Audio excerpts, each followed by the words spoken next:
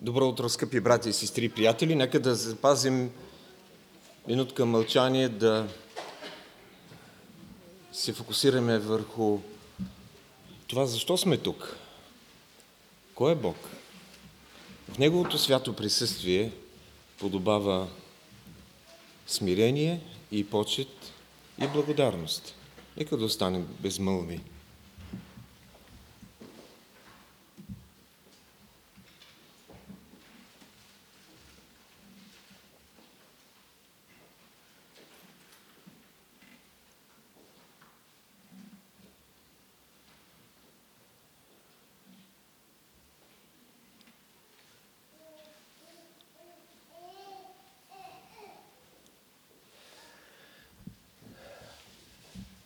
Скъпи приятели, четох за един човек, който се помолил със следната сутрешна молитва. Боже, днес съм бил много добър християнин. Не съм клюкарствал, не съм избухвал, не съм завиждал на някого, не съм бил лош, нито себичен, нито заедлив. Благодаря ти за това. Но, Боже, след минутка ставам от леглото и от тук нататък ще имам голяма нужда от Твоята помощ. Ние сме май в същото положение. Имаме нужда от Неговата помощ. Надявам се, че сме станали с благодарни сърца и че сме се помолили за това да празнуваме Неговата трапеза заедно. Нека да се изправим. Ще те славословя, Господи, с цялото си сърце, ще разказвам всичките Твои чудесни дела. Ще се веселя и ще се радвам в Тебе. Ще възпявам името Ти Всевишни. Аз уповавам на Твоята милост. Сърцето ми ще се радва в спасението Ти. Ще пея на Господа, защото се е показал щедър към мене. Господи, благодарим и Ти за Твоята щедрост, за Твоята милост, за Твоята благост, за Твоята любов, показана на кръста Голготски, като изпрати Своя единороден Син и наш Спасител да поеме греховете не само на целия свят, а нашите лични. Затова сме тази сутрин да Ти благодарим. Затова сме тук, за да издигнем плод от устни, които възпяват Твоето име.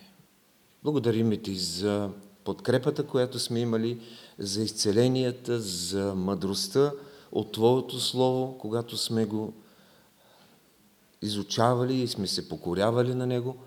Благодарим Ти за делото на Святия Дух и особеното от Твое присъствие, обещано, когато сме заедно.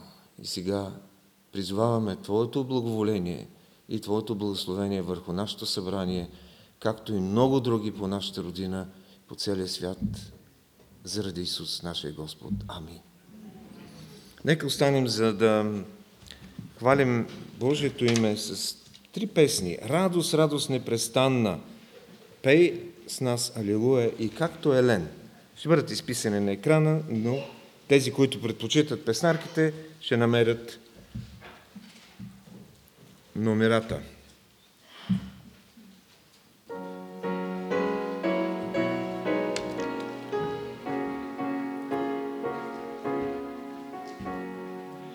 Радост, радост,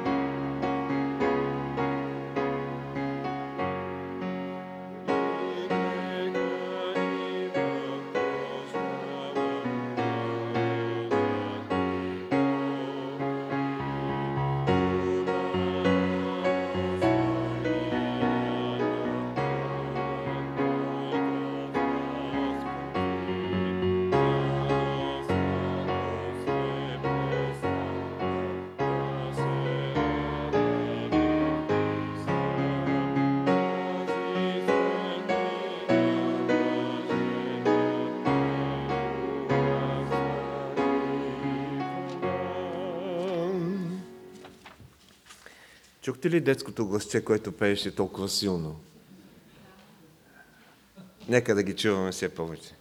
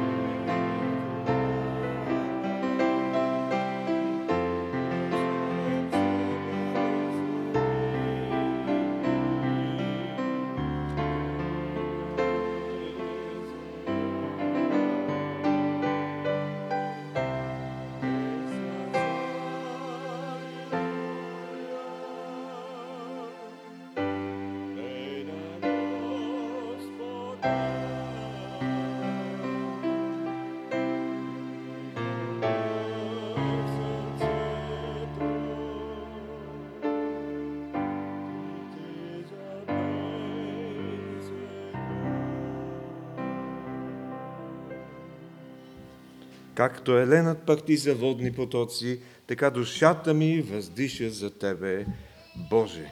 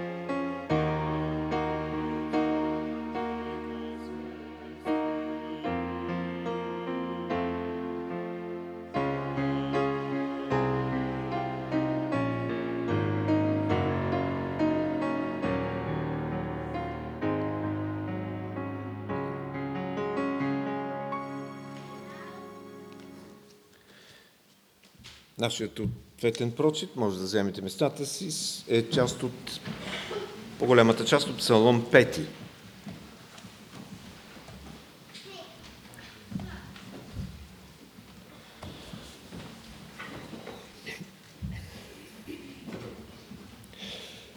Послушай, Господи, думите ми, внимавай на размишлението ми.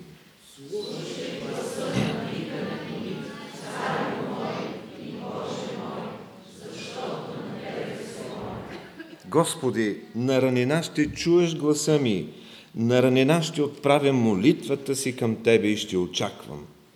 Защото Ти не си Бог, който се удоволства от беззаконие, нечистият няма да живее при Тебе.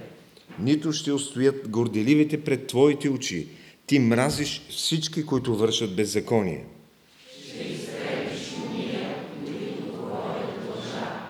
Господ се гноси от човек, кръвопиец и коварен. Но чрез Твоето изобилно милосърдие аз ще вляза в дома Ти. С благоговение към Тебе ще се поклоня към святия Твой храм.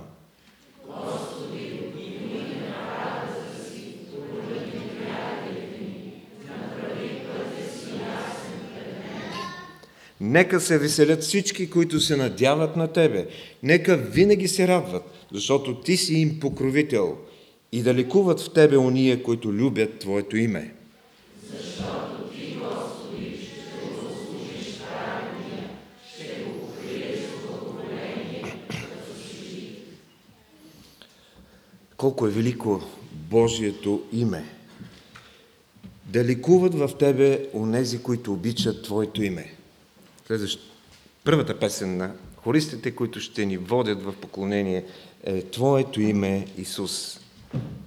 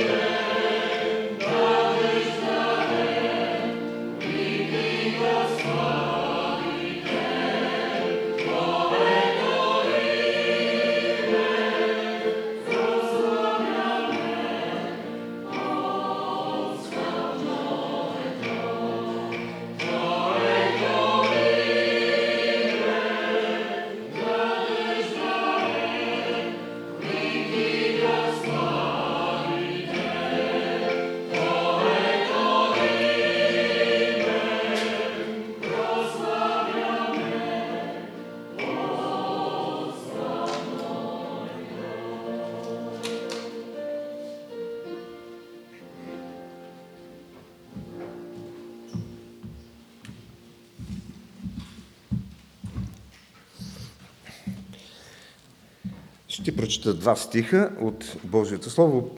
Първият се намира в послание към евреите, 13 глава, 15 и 16 стихове, и от Римляни, 12 глава, 1 стих. След малко, когато ще имаме нашата молитва, нека да помним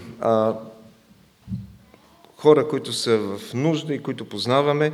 Брат Данчо Миланов, който в последните дни вдига високо кръвно и не може да го свали. Специално се помоли да се молим за него, да имаме предвид и Краси Перо, която е в Франция, знаете, от години там, и тя има нужда от подкрепа. Също и брат Иван Кънев, който е тук в момента, не е в Австрия, е тук, но има проблеми с кръста. Нека да се изправим, да чуем какво казва Божието Слово и ще помоля брат Чавдар Нейков да ни води в молитва. И така, чрез него нека принасяме на Бога непрестанно хвалебна жертва, т.е.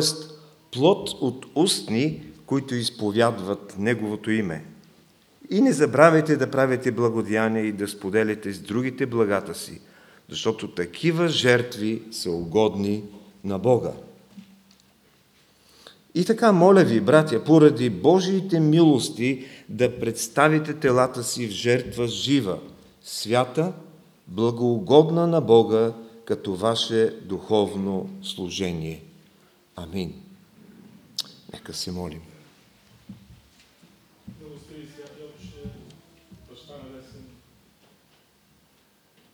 с радост, с копнеж, с страхопочитание, с дълбоко признание призоваваме святото име, защото Ти благоволи, Ти протегна ръка към всяко едно сърце, в което е Твоето благоволение, в което Ти пожела да изявиш делото си, най-святото дело, спасението на Твоето творение, спасението на човека. И тази вещка се разнася до свършите на века. Но Твоето дело е вечно. И затова ние идваме при Тебе с тази любов, която си взял в сърцата ни чрез Святия Божий благ Дух, който свидетелства заедно с нашия Дух, че сме Твои. И затова Те призоваваме и в днешния ден, в днешния свят ден, да бъдем заедно събрани в единственото име, което е прогласено от небето, името на Твоя Син и наш Спасител Господ Исус Христос. Благодаря Ти за милостите, за щедростите, за всички неща, които Ти благоволяваш да допуснеш в нашия земен път. Благодаря Ти за нещата, които Ти ни изявяваш, защото си помазал очите ни, за да виждаме духовните неща. Помазал си ушите ни, за да чуваме истината, а тези, които са от истината, слушат Твоят глас и няма да се заблудят. И така, както е написал и пророк Исаия, по този трон няма да мине нищо нечисто.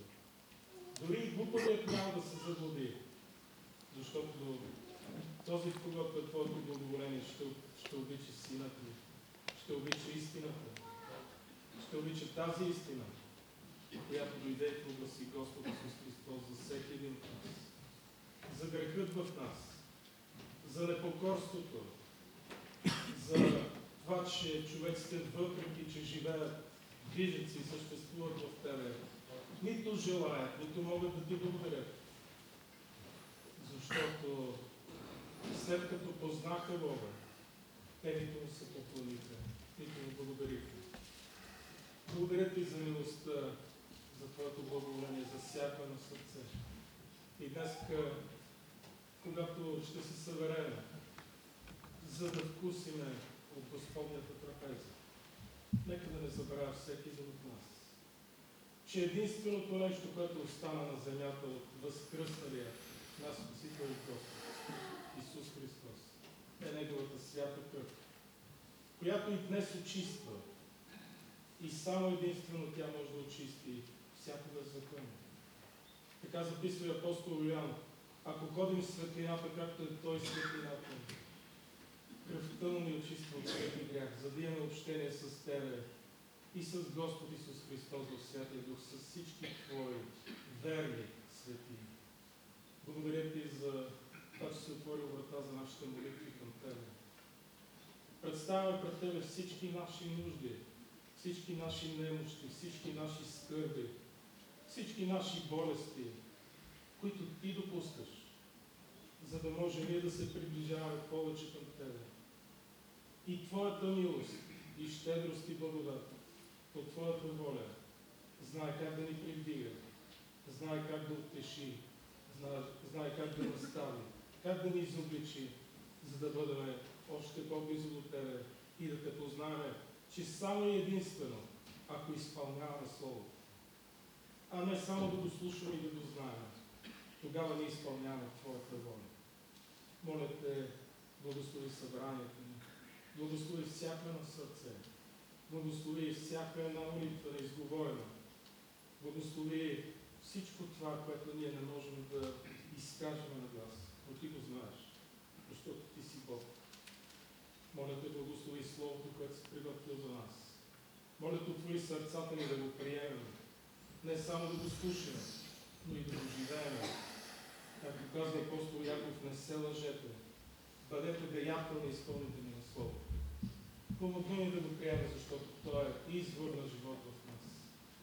Моля Те, благослови служителите си, както наш небесен, тези, които Ти си въздигнал. Благослови тези, които с Твоя копнеж да се покланят, имат желанието във всичко да Ти послужат, и с думи, и с дела. Моля Те, благослови цялото ни събрание. И нека да превърна в Твоята любов и на братолюбието си да прибавим от Христовата любов. Слава да бъде на името Ти. Молим се и просим това в единственото и свято име на Господ Исус Христос. Амин. Амин. Децата ще излезат на своите занимания. Слава Богу, вече това е възможно. Разбира се, с спазване на мерките и учителите, които са включени в това служение.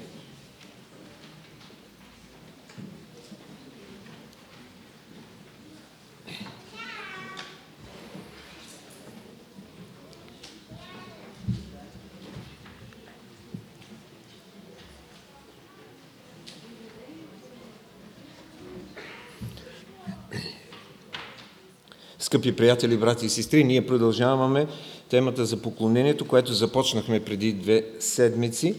Тогава заедно с хора пяхме нови песни, видяхме вашата радост и благодарност в очите и хваление на Бога, което е целта на едно поклонение и хваление.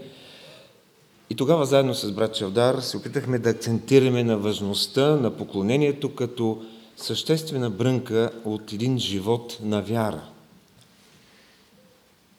Казахме, че молитвата води към поклонение. Поклонението води до свидетелство, евангелизиране, което пък води до ученичество, което пък ученичество води до общение, общението пък води до служение, служението води до мисия, изпращане на мисия. Казахме, че поклонението не е еднократно събитие, а отново и отново преживяване на опитност в Божието присъствие. Поклонението изисква всичко, участие с всичко, което ние сме, с глас, ум, сърце, душа. И то не е форма на артистична изява. Бог е дух и онези, които му се покланят, трябва с дух и истина да му се покланят. Важно е да знаем защо се покланяме и как можем да подобрим личното и общото ни поклонение. Поклонението се свързва неизменно с въпросът кой и какво обичаме над всичко друго. Християнското поклонение е убеждение, че ние сме в присъствието на всемогъщият Бог И затова трябва да дадем цялото си внимание на живия Бог, който ни е създал, който владее всичко, който ни спасява и който ни води във всяка една крачка в нашия земен път. Колко голяма е нуждата ни от смислено, от истинско поклонение. Поклонението винаги е било предмет на антагонизъм, на проблеми в цялата човешка история. Помислете си за Каин, който уби брат си Авел, Битие 4 глава, точно заради поклонението. Помислете си за Моисей, който поиска от фараон да пусне неговия народ на 3-дневен път да се поклони на Бога. И какви неща се случиха и какви перипетии бяха. Древните евреи трябваше да принасят жертвени животни при всяко поклонение на Бога. Исус говори на една жена при Якововия кладенец и за това къде и как всъщност трябва човек да се покланя на истинския Бог. Исус преобърна масите на среброменителите, на търговците, които бяха опозорили мястото на поклонение.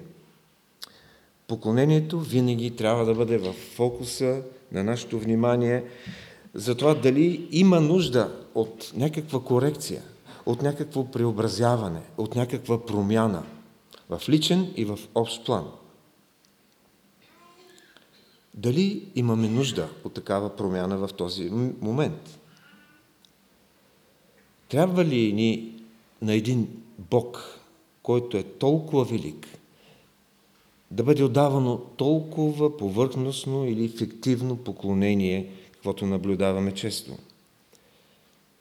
Истинското преобразяващо поклонение включва емоциите, действията ни, мислите ни.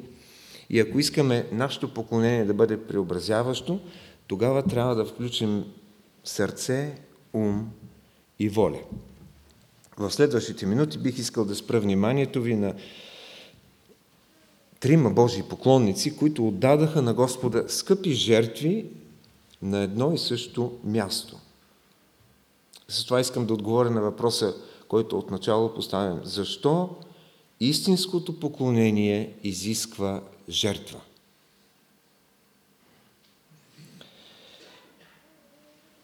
Първото е поклонението на Аврам на хълма Мория. Битие 22 глава. Текста не е кратък, но съм сигурен, че го знаете, затова няма да ви го чета. Защото съм убеден, че 22 глава на книгата Битие, ако имаше класация, сигурно бихте я включили в топ 10 на най-интересните, на най-вълнуващите и важни глави в цялата Библия. В нея се разказва как Аврам проявява такова покорство към Божията заповед, че принася в жертва собствения си син. Научаваме, че в последния момент Бог възпира ръката му и му посочва заместителна жертва. Тук Господ се явява за последен път на Аврам, това е 7-ият път, последен път на Аврам, и след това няма какво повече да поиска от този велик мъж на вярата.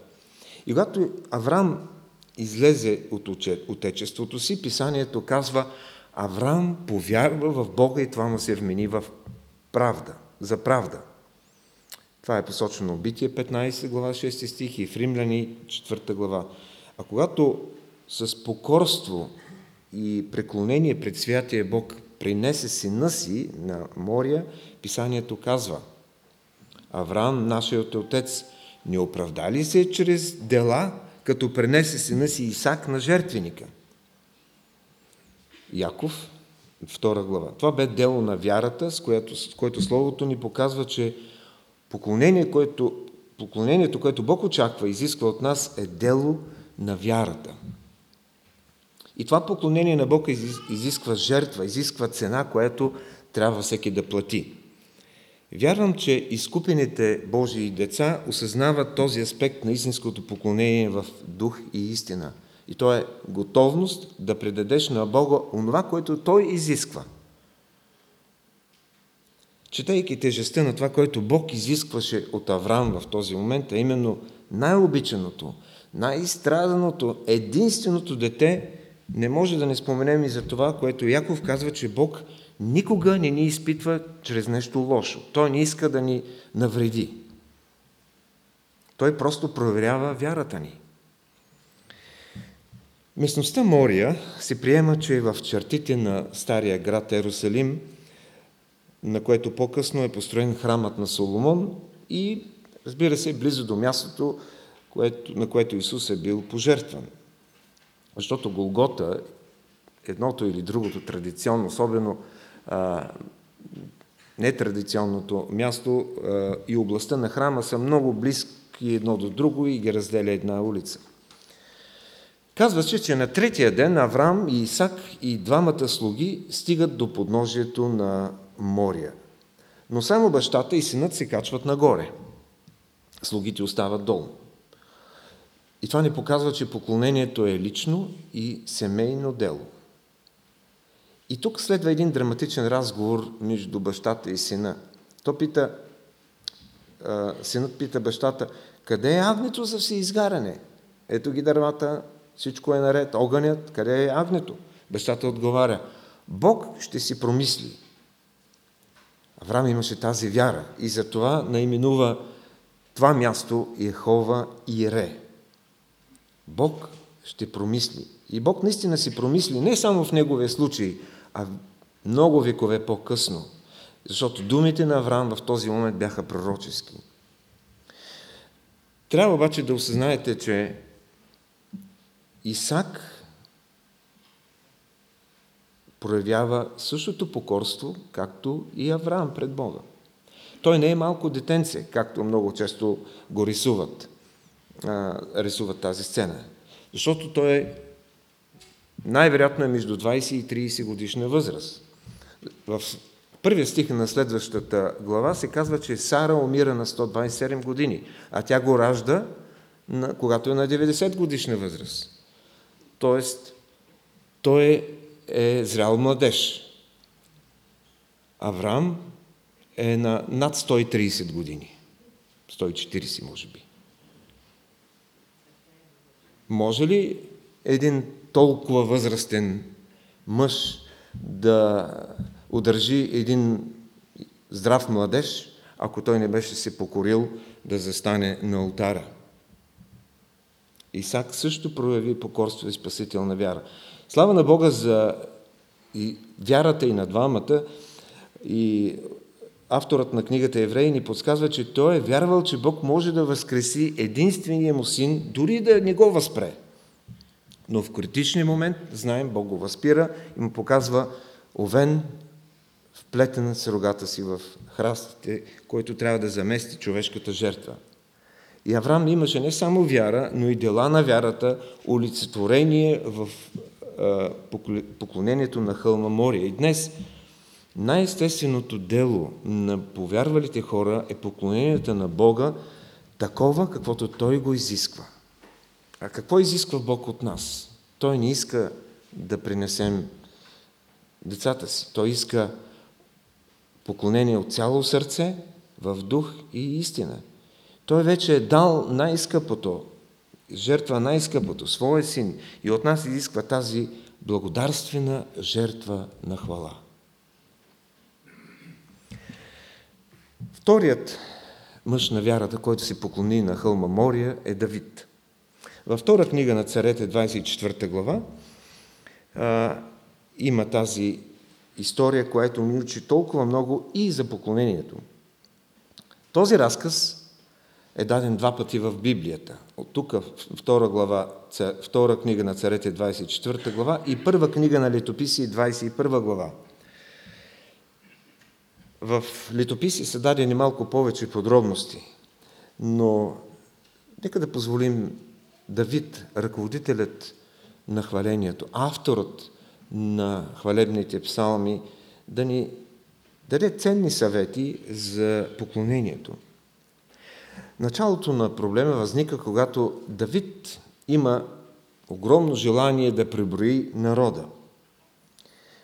Това изненадващо е осъдено от Бога, защото явно мотивът на Давид не беше правилен. Може би искаше да покаже как добре управлява, как се увеличило населението и имуществото на народа. Когато военачалникът Йоав донася сведенията от всички преброителни станции от целия Израел, Давид се чувства изобличен. В 10 стих на 24 глава той се покайва, той моли за прошка. Бог я приема, но чрез пророка Гад трябва да избере едно от трите наказания. И вие знаете кои бяха те. 3 години глад, 3 месеца да бяга от враговете и 3 дни мор. Можем да разберем защо Давид избра най-краткото. Той казва: нека паднем в ръцете на Господа, защото Неговите милости са много. Давид се опира на Божиите милости и въпреки поразяването на толкова много мъже, той знае колко е ценно да разчитаме на Божията милост. Давид се е сблъсквал много пъти с Божия гняв. Той е предизвиквал праведния Божий гняв към себе си, но остава убеден в огромната Божия милост. И точно в моментите на мрачната сянка Давид е убеден в Божията милост. И при подобни положения той вече е изградил един рефлекс как да се справя, как да търси Божията милост. Давид вижда поразяващата ръка на ангела, който е застанал на хармана на евусица Орна. Съветът на пророка Гад е Давид да издигне на мястото олтар на Бога на това място. И отново казвам, приема се, че това е също хълма Мория, на който Авраам издигна своя жертвен олтар. Там е харманът на Орна и там Давид преговаря да откупи мястото, за да може да издигне олтар, да пренесе своите жертви, които са всъщност акта на поклонение. Това е заповед от Бога. Гневът на Бога е възпрян, но не е отоложен. И ако трябва да изразим в богословски термин, трябва да бъде умилостивен. Гневът е възпрян, но трябва да бъде умилостивен. Затова се издига жертвеника и на него се принасят изгаряне и мирни приноси. Това е изкуплението. Обаче има и ценен урок за нас. Давид не желае да се поклони лековато. Орна му предлага даром и мястото, и жертвеника, и волът, който да сложи на олтаря. Давид отказва. Не се посочва точната цена. В случай казва се, че откупи вола за 50 сребърни сикли, но в първо летописи 21 глава се казва, че е откупил мястото за 600 сребърни сикли. Това са много пари. Това е много ценно. Давид отказа да приеме хармана и жертвите и всичко, целият акт на поклонение като дар. И това показва дълбокото му посвещение и преклонение на Бога. С този случай Бог ни напомня както за човешката вина, напомня ни както за Божия гняв, но също и нашата отговорност да откликнем с покаяние и с поклон, принасяйки с пълна цена онова, което Бог изисква от нас. И това отношение на Давид е изобличително за много християни днес. Сигурно и за някой от нас. Опитваме ли се да отдаваме на Бога нещо, което нищо не струва? Нещо, което е малоценно? Апостол Павел затова умолява всички нас: моля ви, брати, поради Божиите милости, да представите телата си. Не нещо чуждо, нещо друго. Вашите тела в жертва жива, свята, благоугодна на Бога, като ваше духовно служение. Няма по-ценно от това да принесем себе си. Това е най-важната, живото променяща жертва. Когато приемем и осъзнаем Божията милост към нас, тогава предаваме душата си и тялото си на Господа. Псалмистът е убеден в това и пише в 51-и псалом: Жертви по Бога са дух съкрушен, сърце съкрушено и разкаяно, Боже, Ти няма да презреш. Това е угодната на Бога жертва. Да предадем себе си изцяло, дух, душа и тяло. За това дори е използвана по-силна дума. Казва се благоугодно на Бога. Това е благоугодно на Бога. Не само угодно, но е благоугодно. Някой бе казал, когато човек истински се предаде на Господа, всяко друго даване става много лесно. Колкото по-добре и по-пълно разбираме Божията милост, която Той е показал към нас, толкова по-ценно чувстваме поклонението днес към Бога. И това ни води до третата жертва, извършена на хълма Мория. Исус. Господ Исус, единородният Божий син.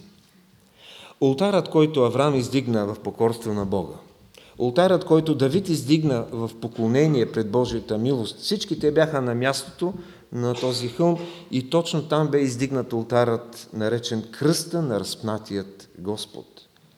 На него Отец пренесе своя единроден син за умилостивение на нашите грехове. Мория е мястото, където гневът на Йехова се изля напълно.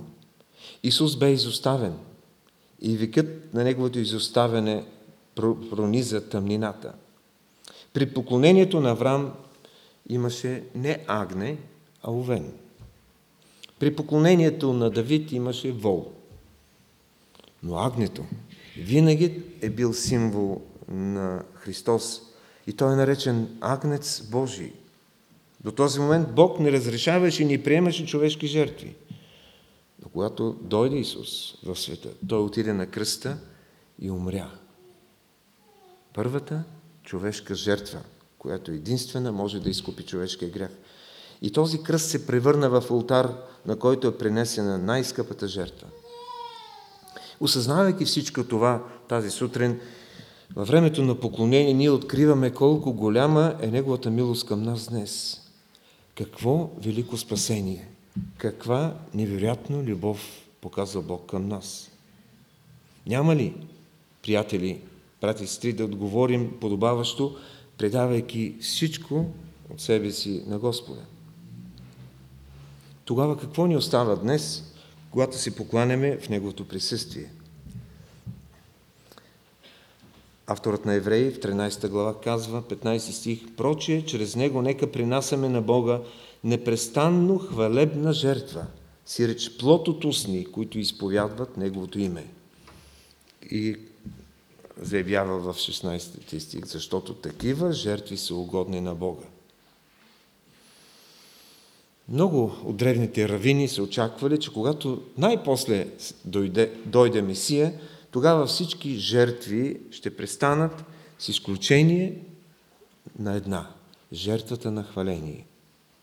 И апостолите в ранната църква се опитвали да обяснят на своите съграждани именно това. Сега Исус изпълнява цялостното пророчество, което като е принесъл последната кръвна жертва, която Бог някога е приемал. И тъй като Той е дарът на Божията любов, нека чрез Него да принасяме постоянно жертва на хвала. И тази хвалебна жертва замества левитската жертва. Авторът казва, чрез Него да принасяме плод от устни. Защо казва чрез Него?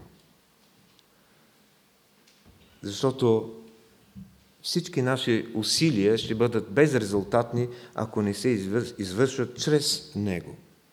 И в същата книга Евреи, 2 глава, се описва поклонението, което Синът представя на Отца.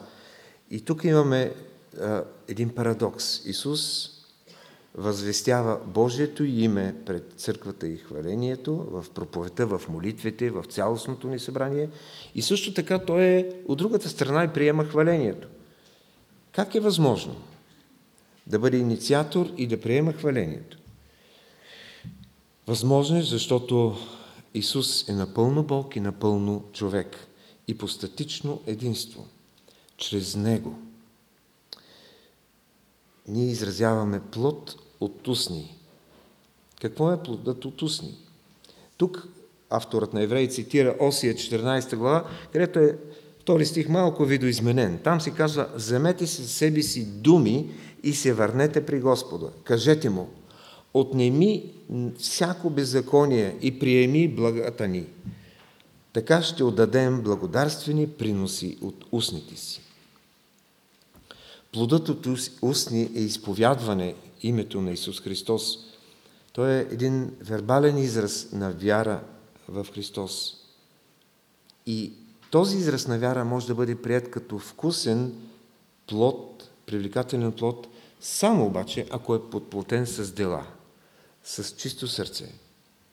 Знаем, казва Яков, че от устата произлизат онова, което идва от сърцето, дълбоко от сърцето. Осъзнаваме ли, че езика и устните ни са инструменти за новозаветна, угодна на Бога жертва? Благодарността, хвалението, молитвата, съчетани с поделяне на благата, с жертвите, които всеки истински поклонник трябва да принася на Бога, и те са доказателство дали даден човек принадлежи на Христос и Неговата църква или не. Това, което всеки принася, дава основание да приемем, независимо какво кредо изповядва, дали той е Христов или не. Защо тези жертви са угодни на Бога? Защото те показват правилното състояние на сърцето. Защото те са в хармония с Неговото естество.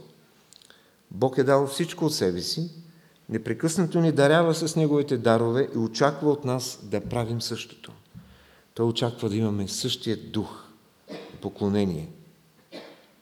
И тази жертва в времето на поклонение непрекъснато ни предизвиква да отдаваме на Бога повече и повече. Предизвиква ни да задълбочаваме уменията си, да го прославяме.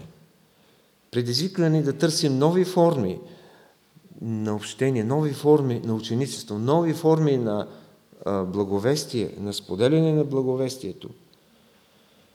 И очакваме благословен от Бога плод от плода на устни.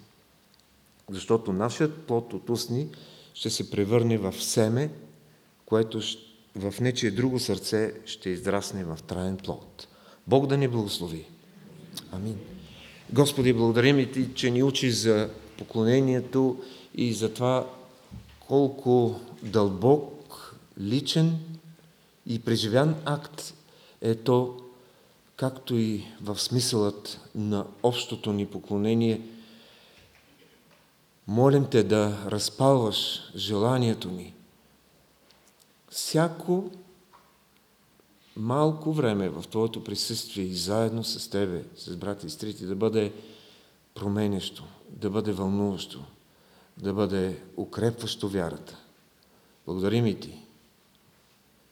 Дай ни да можем да разбираме защо истинското поклонение изисква пълното ни отдаване и жертва, да бъде издигнато и благословено Твоето име. Амин.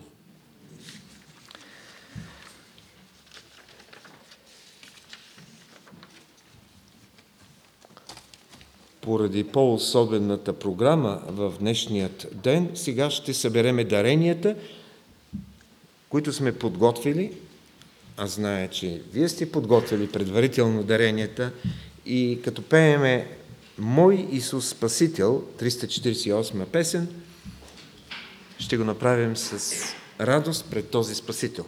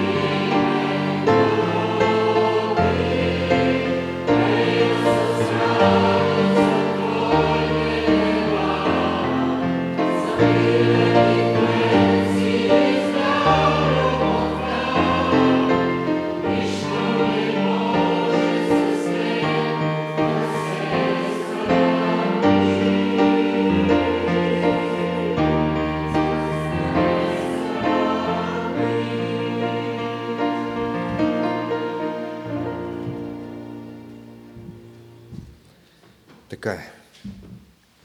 Нищо не може да се сравни. Сега идваме към съобщенията.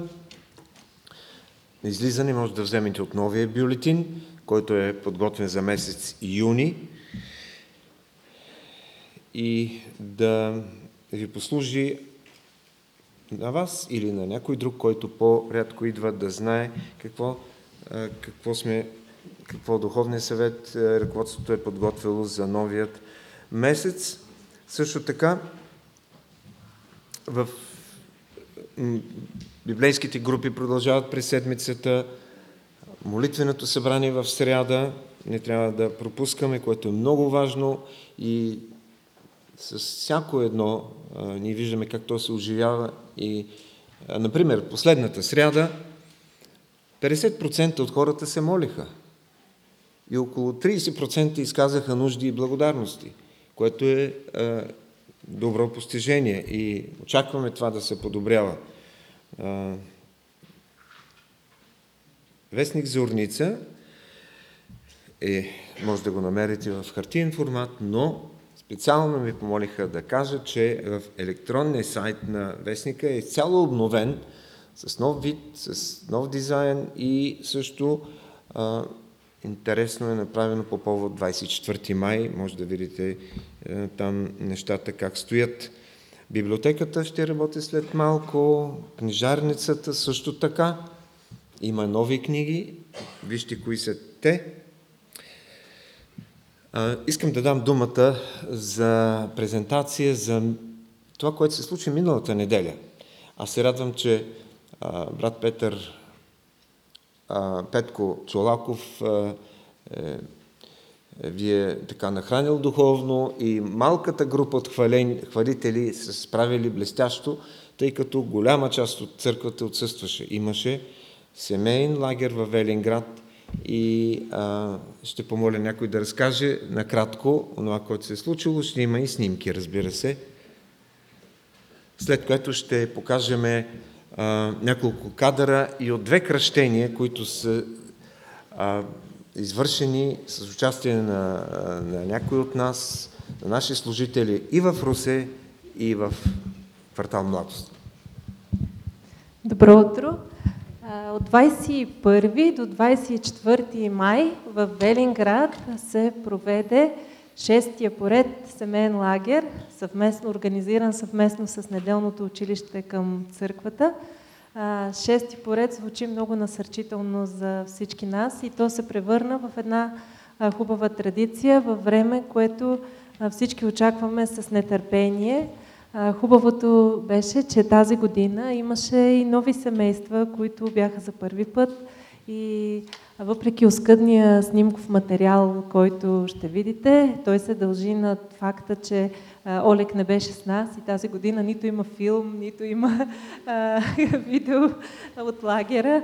Липсваше ни тази част, но ние сме изключително насърчени.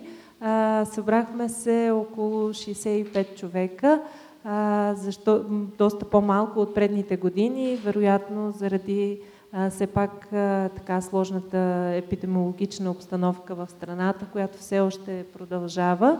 Имаше малки ограничения на лагера, единствено всъщност факта, че трябваше да се храним на смени, за да спазваме предписанията, но всичко това не ни попречи да се съберем заедно, да се поклоним, да хвалим Бога, родители, деца. Изключително сме насърчени, че тази година за първи път толкова много хора се включиха в организирането на лагера, помагайки за едно или за друго. Освен неделните учители, наши помощници бяха и двама студенти от църквата и един доброволец, които се включиха в организирането на детската програма.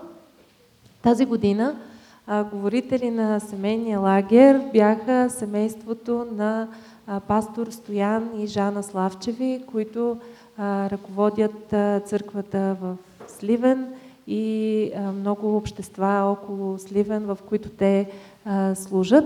А темата, по която говорихме и която по която те споделиха своите битки, своите опитности и така насърчиха останалите, беше радостта в Господа. Преживяхме една много трудна година, която със сигурност се отразила на всяко едно семейство, на всеки един човек. По някакъв начин радостта остана на заден план през тази година.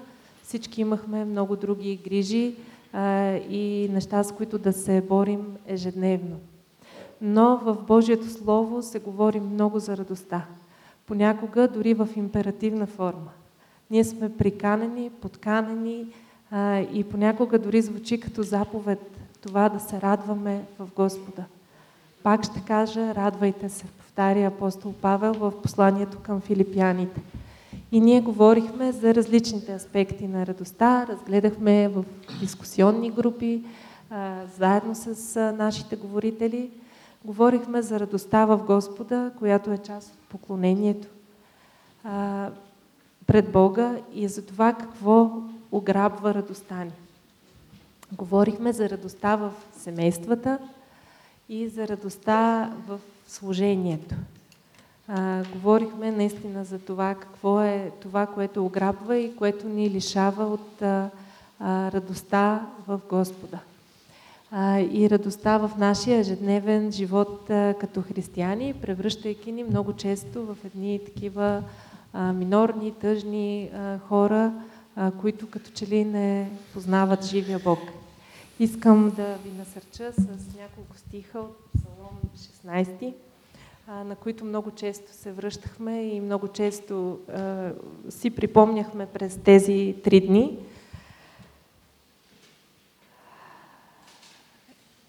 Ще благославям Господа, който ме е вразумил. Още и в нощно време сърцето ми ще ме учи. Винаги поставям Господа пред себе си. Понеже Той е отдясно ми, аз няма да се поклатя. Затова се зарадва сърцето ми и се развесели душата ми. А още и плътта ми ще пребивава в увереност. Защото няма да оставиш душата ми в ада, нито ще допуснеш святия Твой да види изтление. Ще ми изявиш пътя на живота. В Твоето присъствие има пълнота на радост. Отдясно на Тебе всякога веселие. Видяхте няколко снимки с много интересни и забавни театрални сценки. Децата се подготвиха и едната вечер направиха различни житейски семейни ситуации, които представяха различни семейства и начина, по който те преживяха последната 1 година, която мина под знака на COVID-епидемията. Сценките бяха както забавни, така и изобличителни, защото показаха как тази промяна в живота ни се отразила на семействата и на нашия духовен живот. Заедно с останалите, с всички лагерници, прекарахме последния ден от програмата в това да споделим какво Бог ни е научил през тази една необичайна година. И беше много насърчително, защото в битките, които сме минали, в трудностите, през които ни преведе тази епидемия, много от нас преболедуваха, други Господ опази. Имаше едно нещо, което хората непрекъснато споделяха, разказвайки за своите опитности. Усещането, че сме част от една църква, която ни подкрепя и която хората се молят и застъпват един за друг. И дори в тези периоди на изпитание, на немощ, ние всички сме усетили, че не сме сами и че имаме подкрепа от църквата. Има голяма сила в църквата, която Господ е дал. Да. И това беше наистина насърчително. Благодарим. Така. Да, благодарим. Доста изчерпателно. Искаше не се и ние да сме там, ама няма да стане. Другата година. Следващия май, ако е рекал Господ, да. Ники не знам. Да. Набързо ще минем през няколко кадъра. Това е Русе вече. Що ми видяхте корабче, значи е Русе, Дунава. Това е кръщението на детенцето на Илия. Моля? Вера.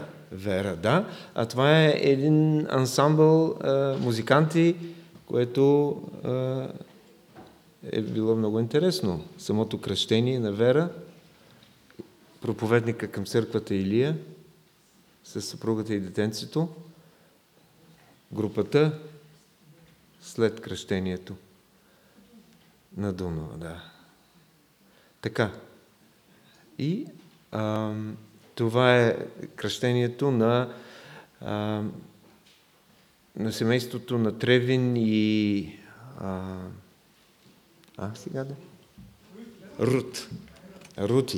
Рути и Тревин, детенцето, което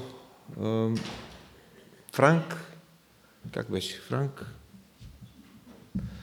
Беше двойка, ама не съм сигурен за другото. Да, интересно беше. Само един кадър. Това е за сега, да не губим време. Ако брат Виктор Емануилов е тук, ще го помоля и той накратко да благодарейки на Бога за това, че премина през тази сложна операция, да насърчи някой от вас. Как и защо? Да, знам, че 11 сте свикнали да свършваме, ама не. 5 минутки само. Исках да ви споделя, защото знам, че много от вас се молиха. Всъщност една жертва на хваление. Благодаря на Бог. Така случи се последния месец, малко изненадващо, но всъщност изобщо не... Стекли с така нещата, че бил съм роден с някаква аномалия, така че бъбрека, един десния се е запушвал с течение на годините и беше стигнал с положение, което се повтаряха бъбречни кризи, болки и единствения начин, изследваха редица лекари, никой не можа нещо в началото да каже, но в крайна сметка стана ясно след скенер, че само оперативно може да се реши проблема. Въпросът е, че не ми беше хич добре. Това беше към края на април. Идваха празници и първите дати за операции, които даваха, бяха много, много нататък във времето. И всъщност бях доста притеснен какво ще се случи. Защото единствения начин, по който можеха да ме лекуват, е на болко успокояващи, което някакси не изглеждаше добре. И споделих всъщност нуждата на семейната ни група тук в сряда на молитвено събрание. Така си мислех, че през годините сме идвали много, и аз самия сме се застъпвали, сме се молили за други хора, но всъщност някакси това от малкото пъти, в които съм изпадал в тази ситуация, в която да съм от другата страна. И в тази връзка исках да ви кажа тази сутрин, че наистина има голяма сила, това, което Ели сподели, което другите семейства споделяха на семейния лагер, това да споделиш с другите нуждата си и да видиш тяхното сърдечно и активно участие в молитва за тебе. И всъщност още на следващия ден се появи нов час за операция, доста по-скоро, на 12 май. Влязах, мина операцията и възстановявам се след това, но някакси това като погледна назад, слава на Бога, но не мога да видя кое можеше да стане по-добре. Наистина, слава на Бога. Но това, което всъщност ми направи много силно впечатление, е реалното, дори не само духовно, но и физическо усещане за това, че други хора, братя, твои и сестри, се молят в този момент и се застъпват за тебе. Аз по принцип Бог ми е давал и друг път мир в трудни ситуации, в изпитания с деца и така нататък, но в случая просто виждах, че това е нещо, което е извън мене, абсолютно не зависи от мен, не зависи от моята вяра дори, всъщност усещах колко много хора в момента се молят и застъпват за мен и всъщност какъв мир Бог ми беше дал тогава и преди операцията и след това раздвижването. Те не са свършили нещата, аз съм с увереност и вяра в Бога, че ще продължи да се възстановява, защото е дълъг процес, не беше нещо просто, но всъщност това, което исках да ви насърча тази сутрин е наистина да се молим един за друг и да не пренебрегваме времето, което имаме на общение и молитва заедно. Защото едно нещо да видиш, да се зарадваш с другия, да видиш, че твоята молитва някакси е имала значение, но съвсем друго нещо е да го изпиташ на гърба си. И знам, че много от вас могат да го споделят и го споделят, но исках и аз да ви го споделя, защото за мен е нещо важно. Исках да ви насърча да дързаете, наистина да знаете, че има смисъл това, което правим, че Бог е дал особена и голяма благодат в църквата си да се моли заедно. Не само за здравословни проблеми, за този свят, за нещата около нас, за всичко. Така че ви насърчавам да продължавате и да се събираме и да го правим. И исках да завърша с 2-3 стиха от 103, един мой любим псалом, в който той казва: Благославяй, душе моя, Господа, и всичко, що е вътре в мен, нека хвали святото му име. Благославяй, душе моя, Господа, и не забравяй нито едно от всичките му благодеяния, защото той е, който прощава всичките ти беззакония, изцелява всичките ти болести, изкупва отрова душата ти и венчава те с милосърдие и благи милости, така, щото младостта ти се подновява като на орел. Амин. Амин. Амин. Нека в следващите няколко минутки да се подготвим за участие в Господна трапеза, като преживяваме силата на Христовия кръст по време на изпълнението на хора.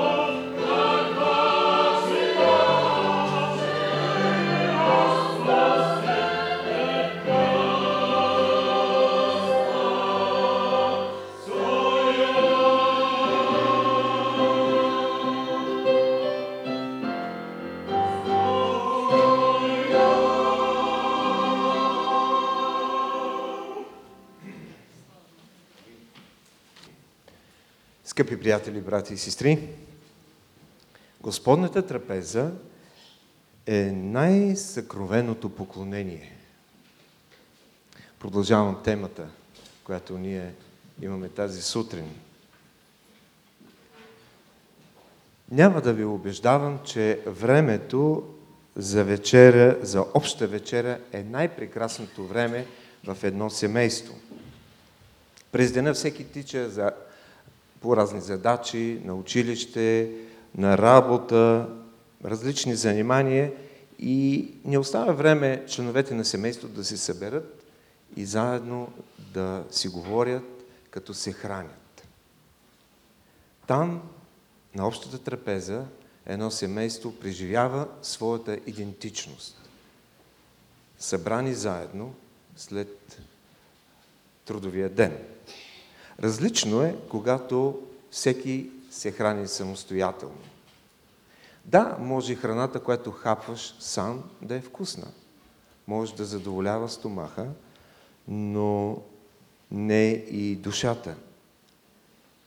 Покланяйки се на Бога, заедно като църква, е като една семейна вечеря. Ефектът да се покланяме на Бога сами е различен от това общо събитие. Ние сме призовани да преживеем своята идентичност и своя живот заедно в събранието. Ние предаваме себе си, както казва апостол Павел в Римляни 12 глава, себе си като жива жертва на Бога. И когато сме заедно преживяваме Христос, заедно издигаме Христос, заедно се наставляваме едни други като Негови заветни люде. Цялото е повече от събиране на отделните части. Когато сме дошли тук и сме части на едно тяло, то е различно. Ние се чувстваме една общност. Естеството на църквата оформя какво е общото поклонение. И общото ни поклонение пък оформа нашата също така идентичност. И пред тази трапеза на Господа ние си отговаряме лично на себе си, за себе си на въпроса кой, на кого се покланяме, кого обичаме най-много, кой е той, пред когото заставаме. След това има втори въпроси. Как се покланяме? Как участваме? Изповядал ли съм греха? Изповядал ли съм слабостите? Простил ли съм на брата и на сестрата до мене? Не ще и дума, че разбирането ни за църквата, т.е. еклезиологията, оформя и нашето поклонение, нашата идентичност. Както е с семейната трапеза, така и кои сме ние като църква оформя нашите събрания, а нашите събрания оформят обратно и това какви сме и кои сме ние. Наистина Господната трапеза е форма на общо поклонение. И Бог винаги се отнасял със своя народ и лично, и същевременно като цяло. В Битие той призвава Аврам и неговото семейство. В Изход освобождава от робство голямото семейство, народа на Израел, и ги прави от тях свещеници и свят народ. А какво прави един свещеник? Той се покланя на Бога, пренася жертви на хвала. И Бог призова Израел да бъдат такива поклонници, такива благовестители, за да изяви Бог превъзходната си слава на всички народи. И макар че Бог държи отговорен всеки израелтянин лично, той държи отговорен целият народ и го обединява заедно в Неговия завет. И когато Исус идва на сцената, той подчертава това общо тяло, на което е дошъл да спаси. Аз, казва той, ще съградя моята църква. Вие сте събрани в моето име и аз съм между вас. А апостол Павел казва, Христос възлюби църквата и даде себе си за нея. А в посланието към Ефесяни 2 глава апостол Павел описва как дава нов живот, живот на благодат. По благодат сте спасени чрез вяра. И това в първите стихове на 2 глава от Ефесяни той описва този вертикален аспект, тази лична връзка с Бога.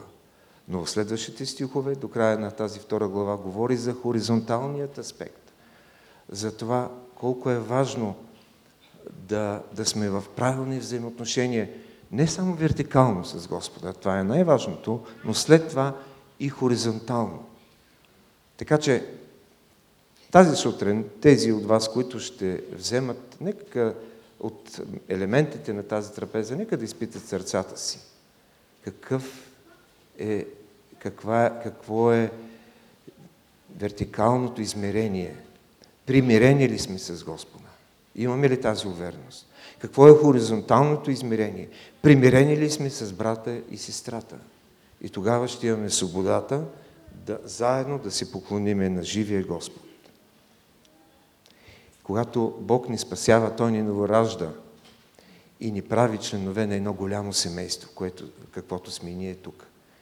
И Той не само ни спасява, но Той ни дава задача, Той ни дава служение, Той ни дава мисия. Бог да ни благослови. Нека да се изправим за молитва. Господи, благодарим Ти за това, че Ти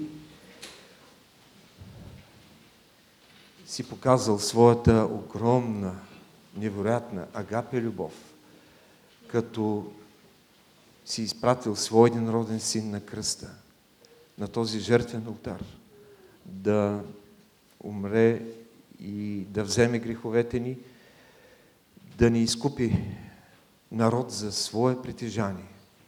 Благодарим Ти за докосването на Святия Дух, който променя сърцата ни. Благодарим Ти за това, че ни прибавяш към видимото тяло, Твоята църква.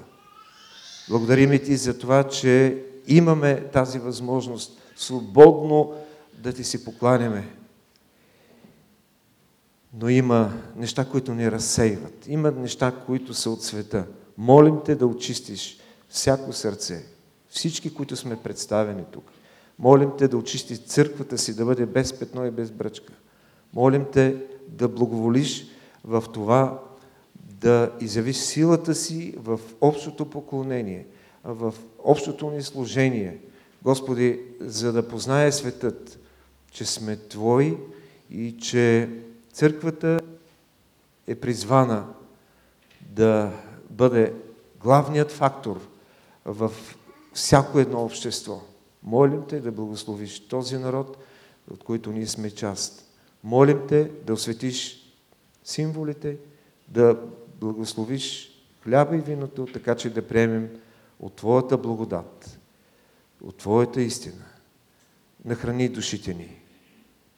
Благодарим Ти. Хвалим името Ти. Покланяме Ти се. Амин.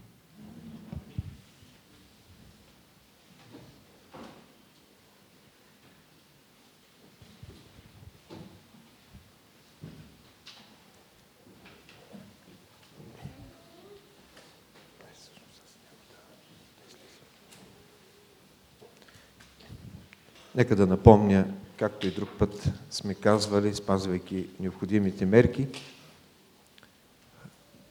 хлябът ще ви бъде подаван, както и чашката, но вие ще я връщате обратно в подноса.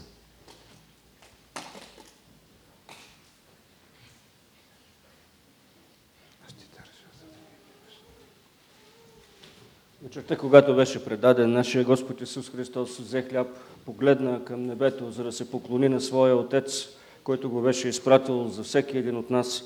Разчупи този хляб, благодари и каза: вземете и яжте, това е моето тяло, което за вас се дава.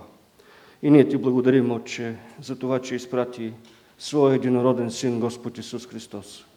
Благодарим Ти за това, че Ти дойде и остави своето тяло да бъде разчупено за всеки един от нас.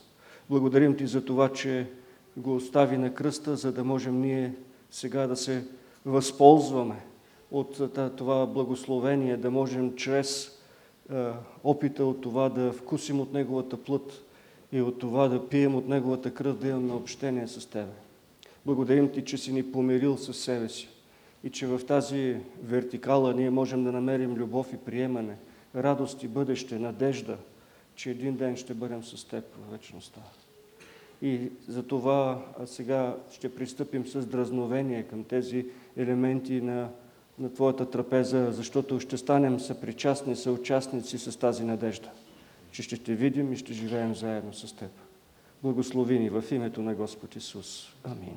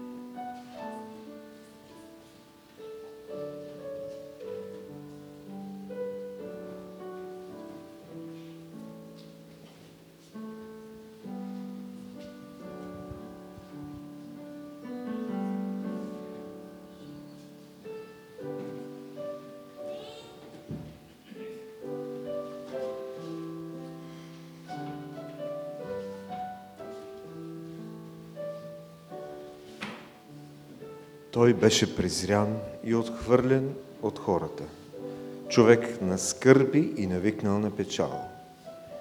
И както човек, от когото хората отвръщат лице, презрян беше и за нищо не го счетохме.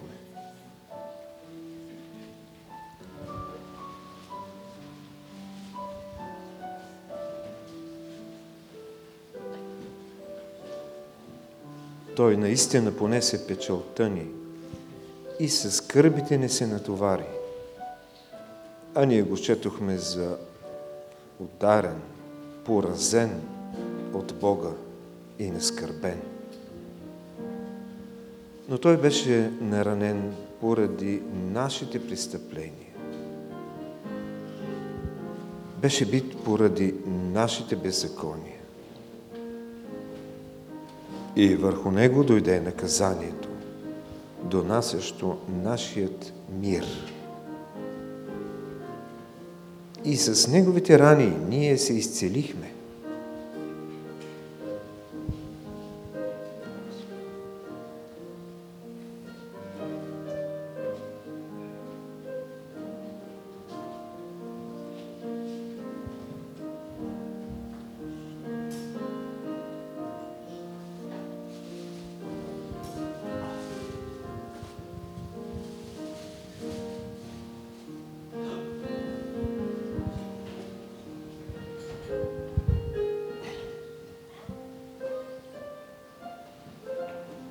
Той беше огнетяван, но смири себе си и не отвори устата си, както агне, водено на клане, и както овца, която не издава глас пред стригачите си, така той не отвори устата си.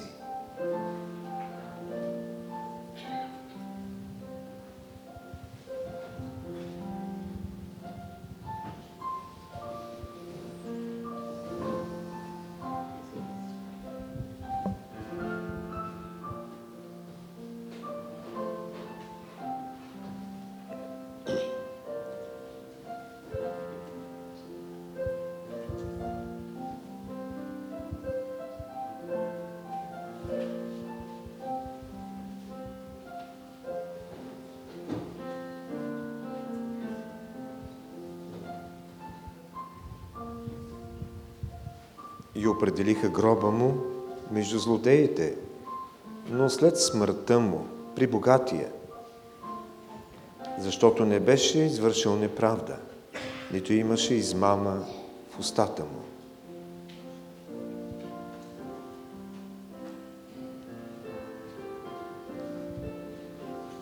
Но Господ благоволи той да бъде бит, предаде го на печал. когато направиш душата му принос за грях, ще види потомството, ще продължи дните си. И това, в което Господ благоволи, ще успее в ръката му.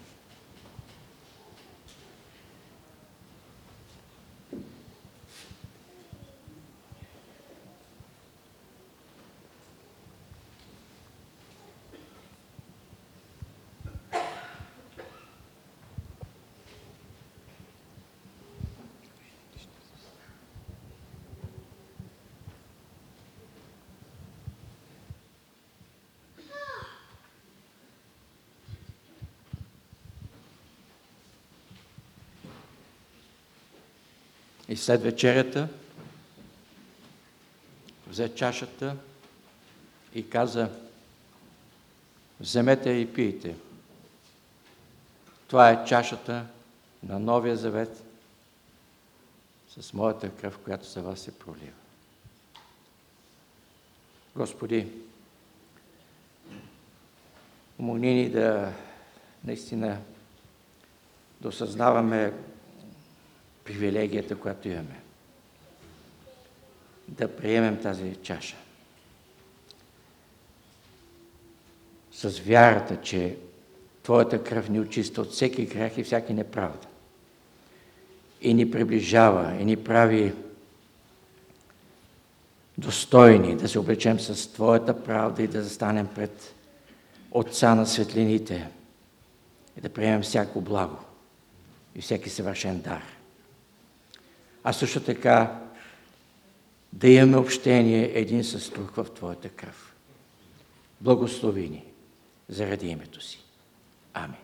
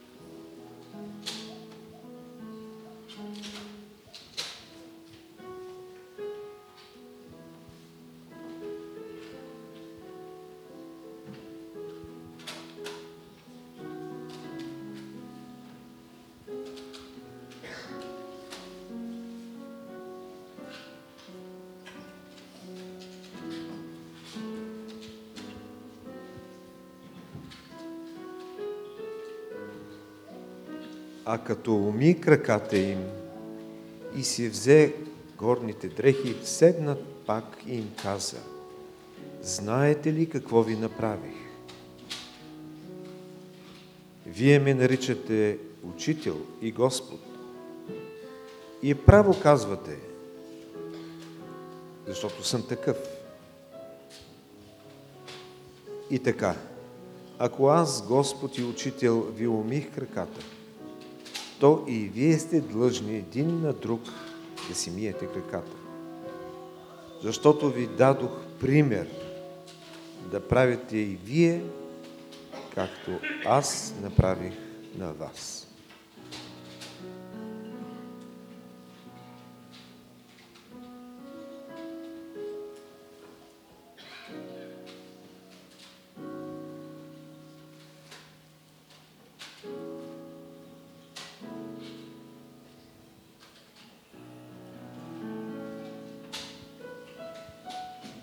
нова заповед ви давам. Да се обичате един друг, както аз ви възлюбих. Така и вие да се обичате един друг. По това ще познаят всички, че сте мои ученици, ако имате любов помежду си.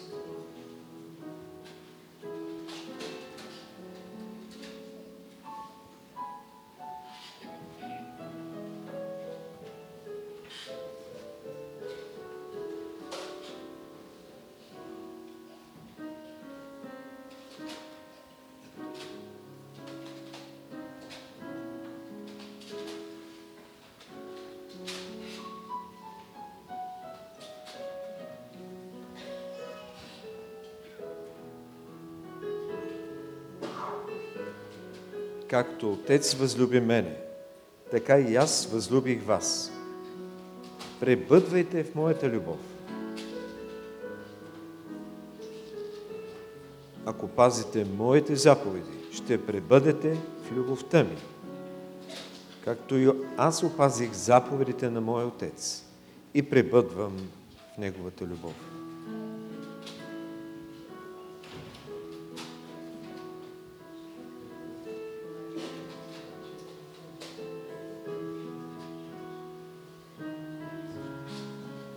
Това ви говорих, за да бъде моята радост във вас и вашата радост да стане пълна.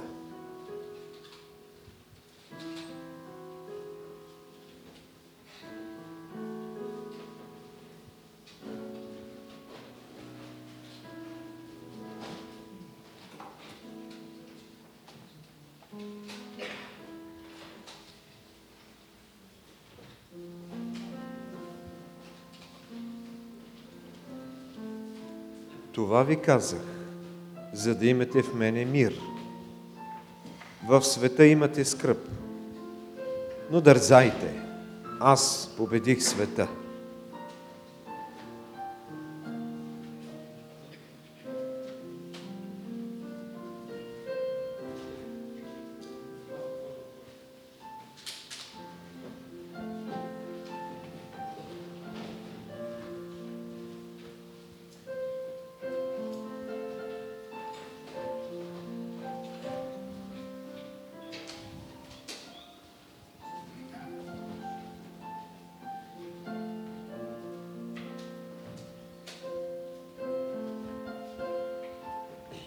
Не се моля да ги вземеш от света, но да ги пазиш от лукавия. Те не са от света, както и аз не съм от света. Освети ги чрез истината. Твоето слово е истина.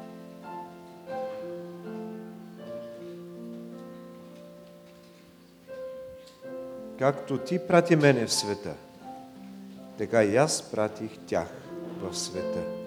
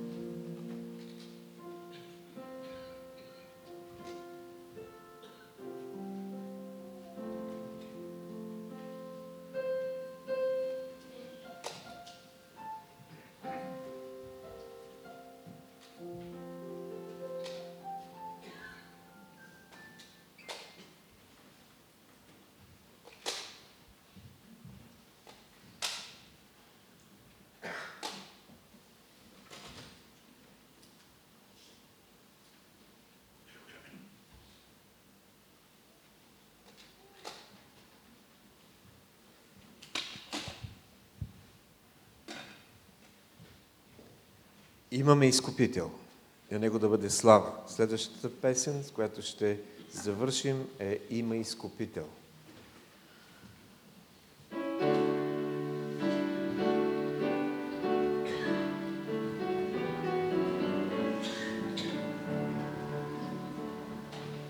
Има изкупител,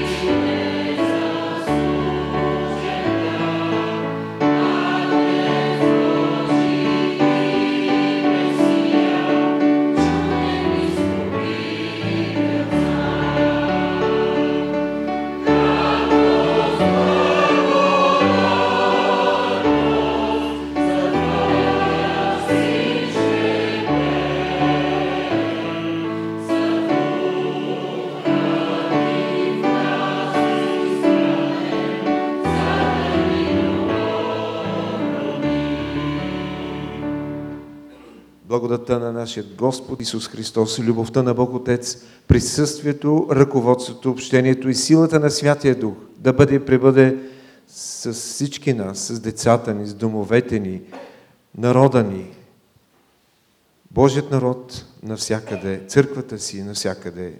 Амин.